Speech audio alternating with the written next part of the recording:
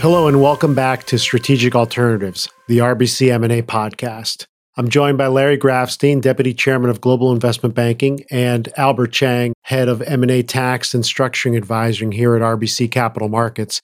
As we go into the second half of our conversation here, I think we're going to dive in more specifically into what we're seeing on transactions, and then also what we're seeing from the teams that are making these decisions. So maybe to start, Albert, why don't we talk a little bit about some of the innovations that you're seeing in deal structuring?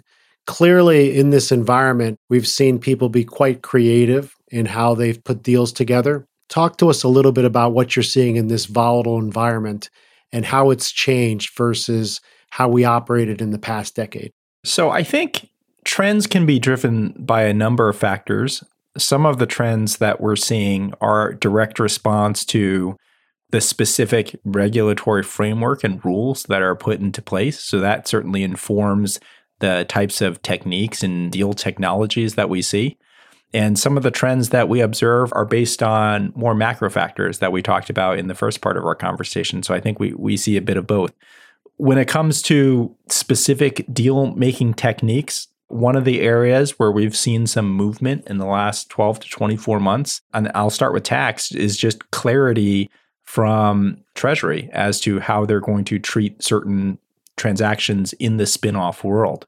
So, for example, a common monetization technique utilized by companies when they pursue a spin-off transaction is to capitalize the spinco with debt and then to take those proceeds to shore up the balance sheet of the parent, which, again, as we talked about in part one of our conversation, really dovetails nicely with this idea of taking a more proactive and protective stance around the RemainCo in a volatile environment. But specifically, one of the changes that Treasury came out with in recent years is actually making something called a debt-for-debt exchange easier to execute and less costly to execute. So the IRS has actually issued guidance on how companies can achieve this type of debt-for-debt exchange in the context of a tax-free spinoff. And without diving too deeply into a tax rabbit hole, the upshot is the IRS has actually made it more efficient and less costly to execute this type of capitalization exercise. In previous eras and regimes, debt-for-debt exchanges required more market actions that had friction costs, but recognizing the importance of being able to right-size capital structures, the IRS has issued guidance that allowed companies doing spinoffs to do this type of capitalization exercise directly with banks, directly through direct lending. And that's a regulatory change that has enhanced technology and enhanced the way certain transactions are done. Another type of regulatory guidance-driven change in deal structure is the IRS similarly released guidance on how overlapping shareholders are counted in the context of spin-merge transactions. So in transactions where a tax-free spinoff is combined with a merger, there's a specific ownership requirement. And the rule says that the spun-off company shareholders have to own greater than 50% of the combined company. Well, one of the difficult kind of execution or calculation questions that has traditionally appeared in this type of context is, well, how do you calculate shareholders that are shareholders of both companies, and how does that work within that shareholder ownership math? Treasury actually came out with guidance not long ago that blessed certain methodologies for how you count those overlapping shareholders. So that similarly has created additional clarity that allows companies to move forward with those types of transactions. And so to get back to your question, Vito, part of the trends and part of the innovations that we see are a direct response to either clarity on the rules or rule changes that allow companies to proceed. I would say one of the other driving forces for innovation in deal structuring is just the macro world around us. So earlier in our conversation, we talked about volatility in the capital markets, the more difficult financing market that occur, as well as some of the volatility in equity markets. And so, separate and apart from any sort of regulatory framework, whether it's tax or SEC regulations or FTC and antitrust, you see a lot of innovation directly in response to those macro trends. So, whether it's joint ventures or trying to highlight values of subsidiaries, you see a greater exploration of transactions such as attracting co-investment opportunities or taking capital from private capital, whether it's financial sponsors or other entities. Do they invest through common stock or preferred stock or even tap more innovative private lending structures? I think you see those types of responses to the broader macro environment. I would just say to that point that all of the financial sponsor capital that's been waiting on the sidelines, it's a little bit harder to put to work just given the overall environment and also the constraints on cost of capital. I think there's definitely a trend within the world of private equity to consider different types of structures they would invest in, because I think they know some of these firms that have a lot of capital to put to work, that if they don't themselves look at structures that are a little more creative, a little bit different, a little more bespoke, if they don't look at those types of opportunities, they just won't be able to invest enough capital. Albert, as we think about the acceptance of these types of transactions, we often talk about the fact that the CEO, the C-suite, they need to be in the seat for a period of time before they're comfortable pulling the trigger on a significant transaction. And interestingly enough, before 2020, the average tenure of outgoing CEOs in the S&P 500 never went above 10 years on average in any one year.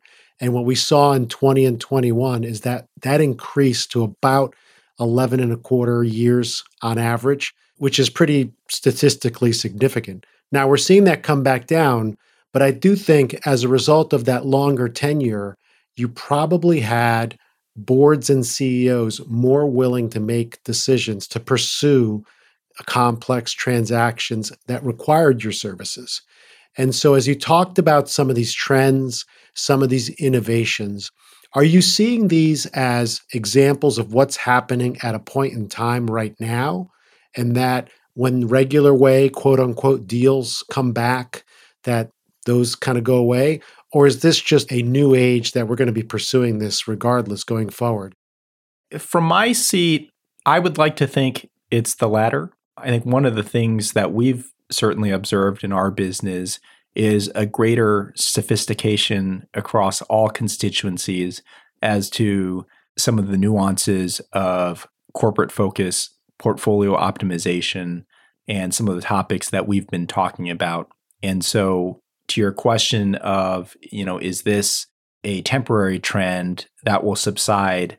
Based on the dialogue that we've been privileged to be a part of, I'd like to say no, that it's not. I think the investor sophistication, as I mentioned, on the value of being focused, the sophistication within boardrooms of recognizing the benefits of focus, that is here, and I don't think that's going anywhere. And it's not to say that there's never any benefits to diversification or having different business lines, but that is something that has always been a topic of conversation, but one that has received increasing attention in light of trends in activism over the last half decade, the introspection we talked about that occurred during COVID, the desire to shore up businesses and really scrutinize what is core and what is non-core. All of those factors, I think, have given rise to discussions around corporate separations, portfolio optimization, focus premiums, and I just don't see that going away, even in an environment where M&A activity is more actionable.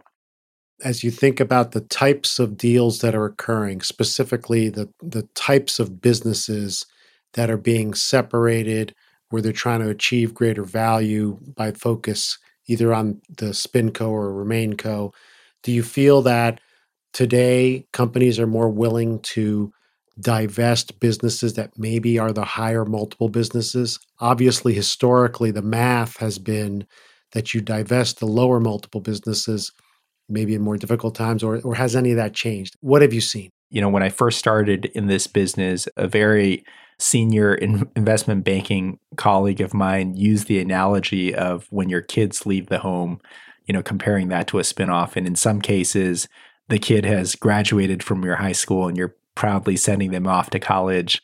And in other cases, to borrow from this analogy, the kid's kind of getting kicked out of the house. And the analogy was used to describe two different commercial situations where, on the one hand, you may have an all-star growthy business that is not being properly valued, within the context of the broader parent company. And on the other hand, as you pointed out, Vito, there's other situations where management teams are evaluating their portfolios and they've determined that there's a non-core business within the existing portfolio that maybe is facing more commercial challenges, whether that's by the business environment that they operate in, or maybe it's just a business that's either more mature or has lower margins and lower growth. And so you do actually see spinoffs of both flavors, where you spin off kind of high-performing businesses to highlight that value, as well as spinning off businesses with more challenging financial metrics in order to shore up RemainCo, typically in hopes of a multiple re-rating or a multiple uplift in that RemainCo business once that business is separated. And if you go back and trace the history of spinoffs, certainly in any given year, you will find examples of both types of transactions.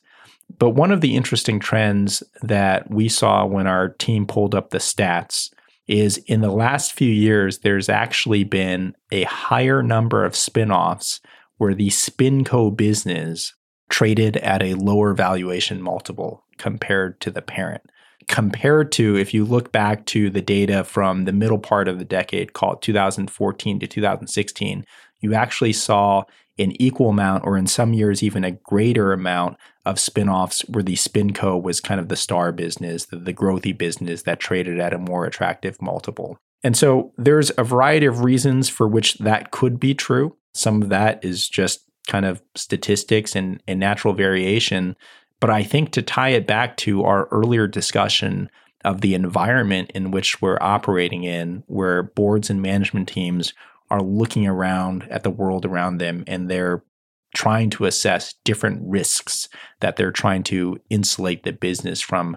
Part of protecting the business, of managing risk, of protecting margins and kind of shoring up the business and preparing it for a world in which there's unknowns, has been this doubling down on, what businesses are non-core. And if there are businesses that have more challenged financial metrics, exploring a separation to create value by creating independent companies there. So that's an interesting trend that we have seen in the last few years. We went through a period for many years where there was a bias to action, certainly in the public markets, partly because it was a favorable deal environment, cheap financing environment. We had a frozen period during COVID, and then things bounced back dramatically in 2021 and into the first part of 2022. So now, as we sit here looking at the second half of 2023 and ahead into 2024, what is your assessment of how much that bias to action continues? Because as you just said, everyone is looking at their own portfolio, looking at optimization, anticipating perhaps shareholder pressure if their stock is in the doldrums. And yet at the same time, there is also a little conservatism about where the economy is going and also just what market conditions might be like until we see a little more clarity on the Fed side. So as you sit here today and you think about advising companies, what are the key criteria of decisions in terms of actually doing something as opposed to perhaps waiting? And I think structure is always an important component of that, together with all the other things that we think about in the M&A world. At the outset of every M&A transaction, we emphasize the factors that lead to a successful, M&A deal and what makes a successful M&A deal. And that, of course, informs the question of whether or not one of our clients ought to go forward with the transaction or not. And first and foremost, of course, when companies are considering M&A, it has to be strategic. There has to be a commercial rationale. To your point, there are certainly structuring enhancements that we can make to any particular transaction that improve those metrics. But fundamentally, deals have to make sense from a commercial perspective. And then we also have to have companies that are well positioned to take on M&A, meaning they're well capitalized, that from a financial point of view, they're not putting themselves in a precarious situation by pursuing a deal, that we can set up a financing structure that positions the company for success in the future. And obviously, every M&A deal ultimately comes down to execution. But coming out of our current environment, a lot of the dialogue in the last few years, in the midst of an uncertain environment where there was a lower volume of M&A deals done, was if you're a company today, how can you position yourself so that when that cloud does lift and when there is a more opportune environment, how can you be in a position to do deals? And so you've seen companies either shore up their balance sheet or restructure their portfolio so that they can be in a better position to pursue transformative M&A transactions. And so for a number of our clients, they have been sitting on the sidelines waiting for the macro conditions to improve, but also doing things behind the scenes from a capital structure, financing, portfolio optimization perspective to be in a place where they're ready to act on day one. And so to the factors that you mentioned regarding the economy and CEO confidence, which we talked about earlier on the podcast, those things I think will remain to be seen. But as those conditions improve, the companies that have done the work to prepare themselves for M&A, certainly are going to be in the best position to take advantage of the opportunity. I think that's a very important point because companies are doing preparation now, but the question of timing is a very sensitive one. Market conditions are volatile. Not every sector within the stock market has performed well, even though we've had a rebound in 2023 generally of the indexes. And it's easy for a shareholder or an activist just to say, depart from the status quo. But we all know the better part of wisdom is often to launch a new company or consider a new corporate initiative or undertake, a complex merger when the time is right. Because when you want to send a new company out into the world, or when you want to effect a combination transaction, you want the conditions to be right, and you want to hit the ground running in a positive way. And it's not always clear across the board in a non-zero interest rate environment that those conditions hold. Well, Albert, we always talk about, and I'll paraphrase, success is in the eye of the beholder. And so from your perspective, how do you judge success in these types of transactions? Well, let's talk about spin-off transactions. There's a number of metrics that we commonly look at to give us clues and to give us indications as to whether a transaction has been successful or not. Sometimes the answer is quite clear. Oftentimes the answer is more muddled. In the short term, once a transaction is announced, you can look at metrics like immediate stock price reaction to see if investors appreciate the initial rationale of the deal or not. Longer term aggregate trading is another indicator. So how do spinoffs perform in the aggregate when measured against RemainCo and SpinCo peers?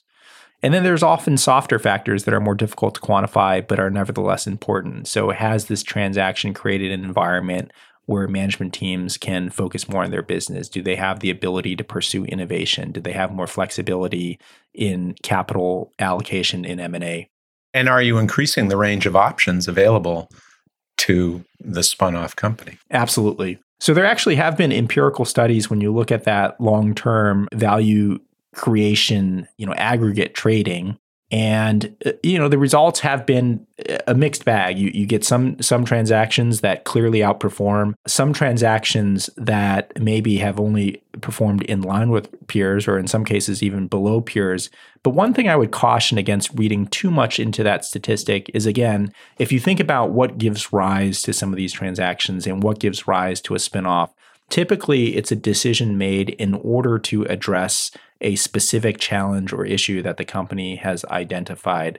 So to offer a straight comparison of how a company is performing against its peer set oftentimes does not capture the value preservation that a transaction could preserve. Because again, we don't know exactly what would have happened in a scenario where the company did not execute on this type of transaction.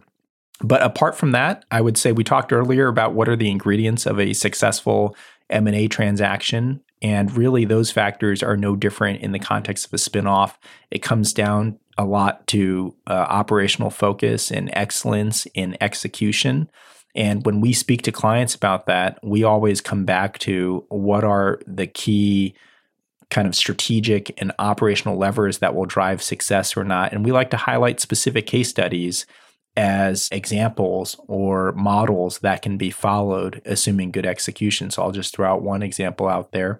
If you look at the spinoff of Arconic and Howmet Aerospace, that was an example of a spinoff where you had a business that had higher growth prospects, higher margins, that operated with a different product set.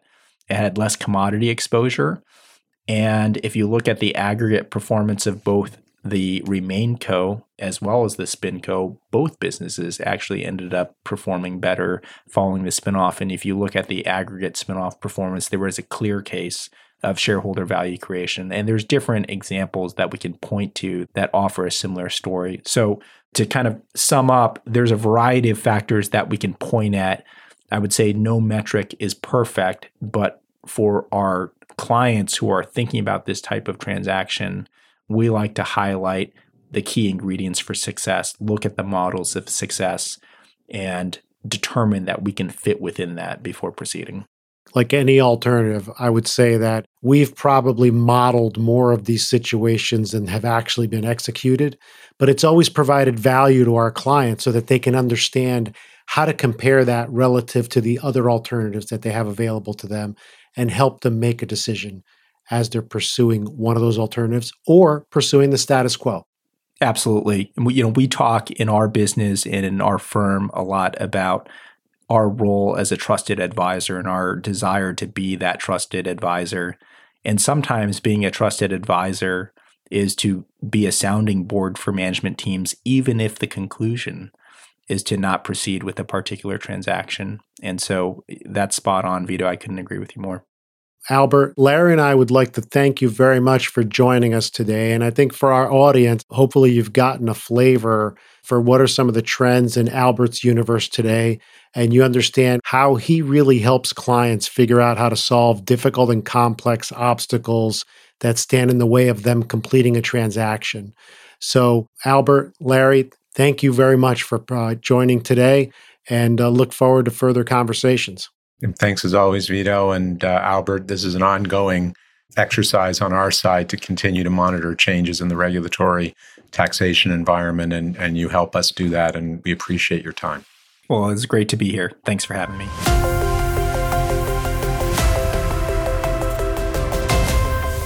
You've been listening to Strategic Alternatives, the RBC M&A podcast. Join us for more analysis about what's moving the M&A market in our next episode. If you'd like more information on any of the topics discussed today, please contact us directly or visit our website at rbccm.com. This podcast was recorded on July 18, 2023. This content is based on information available at the time it was recorded and is for informational purposes only. It is not an offer to buy or sell or a solicitation, and no recommendations are implied. It is outside the scope of this communication to consider whether it is suitable for you and your financial objectives. For disclosures, please visit www.rbccm.com/disclosure.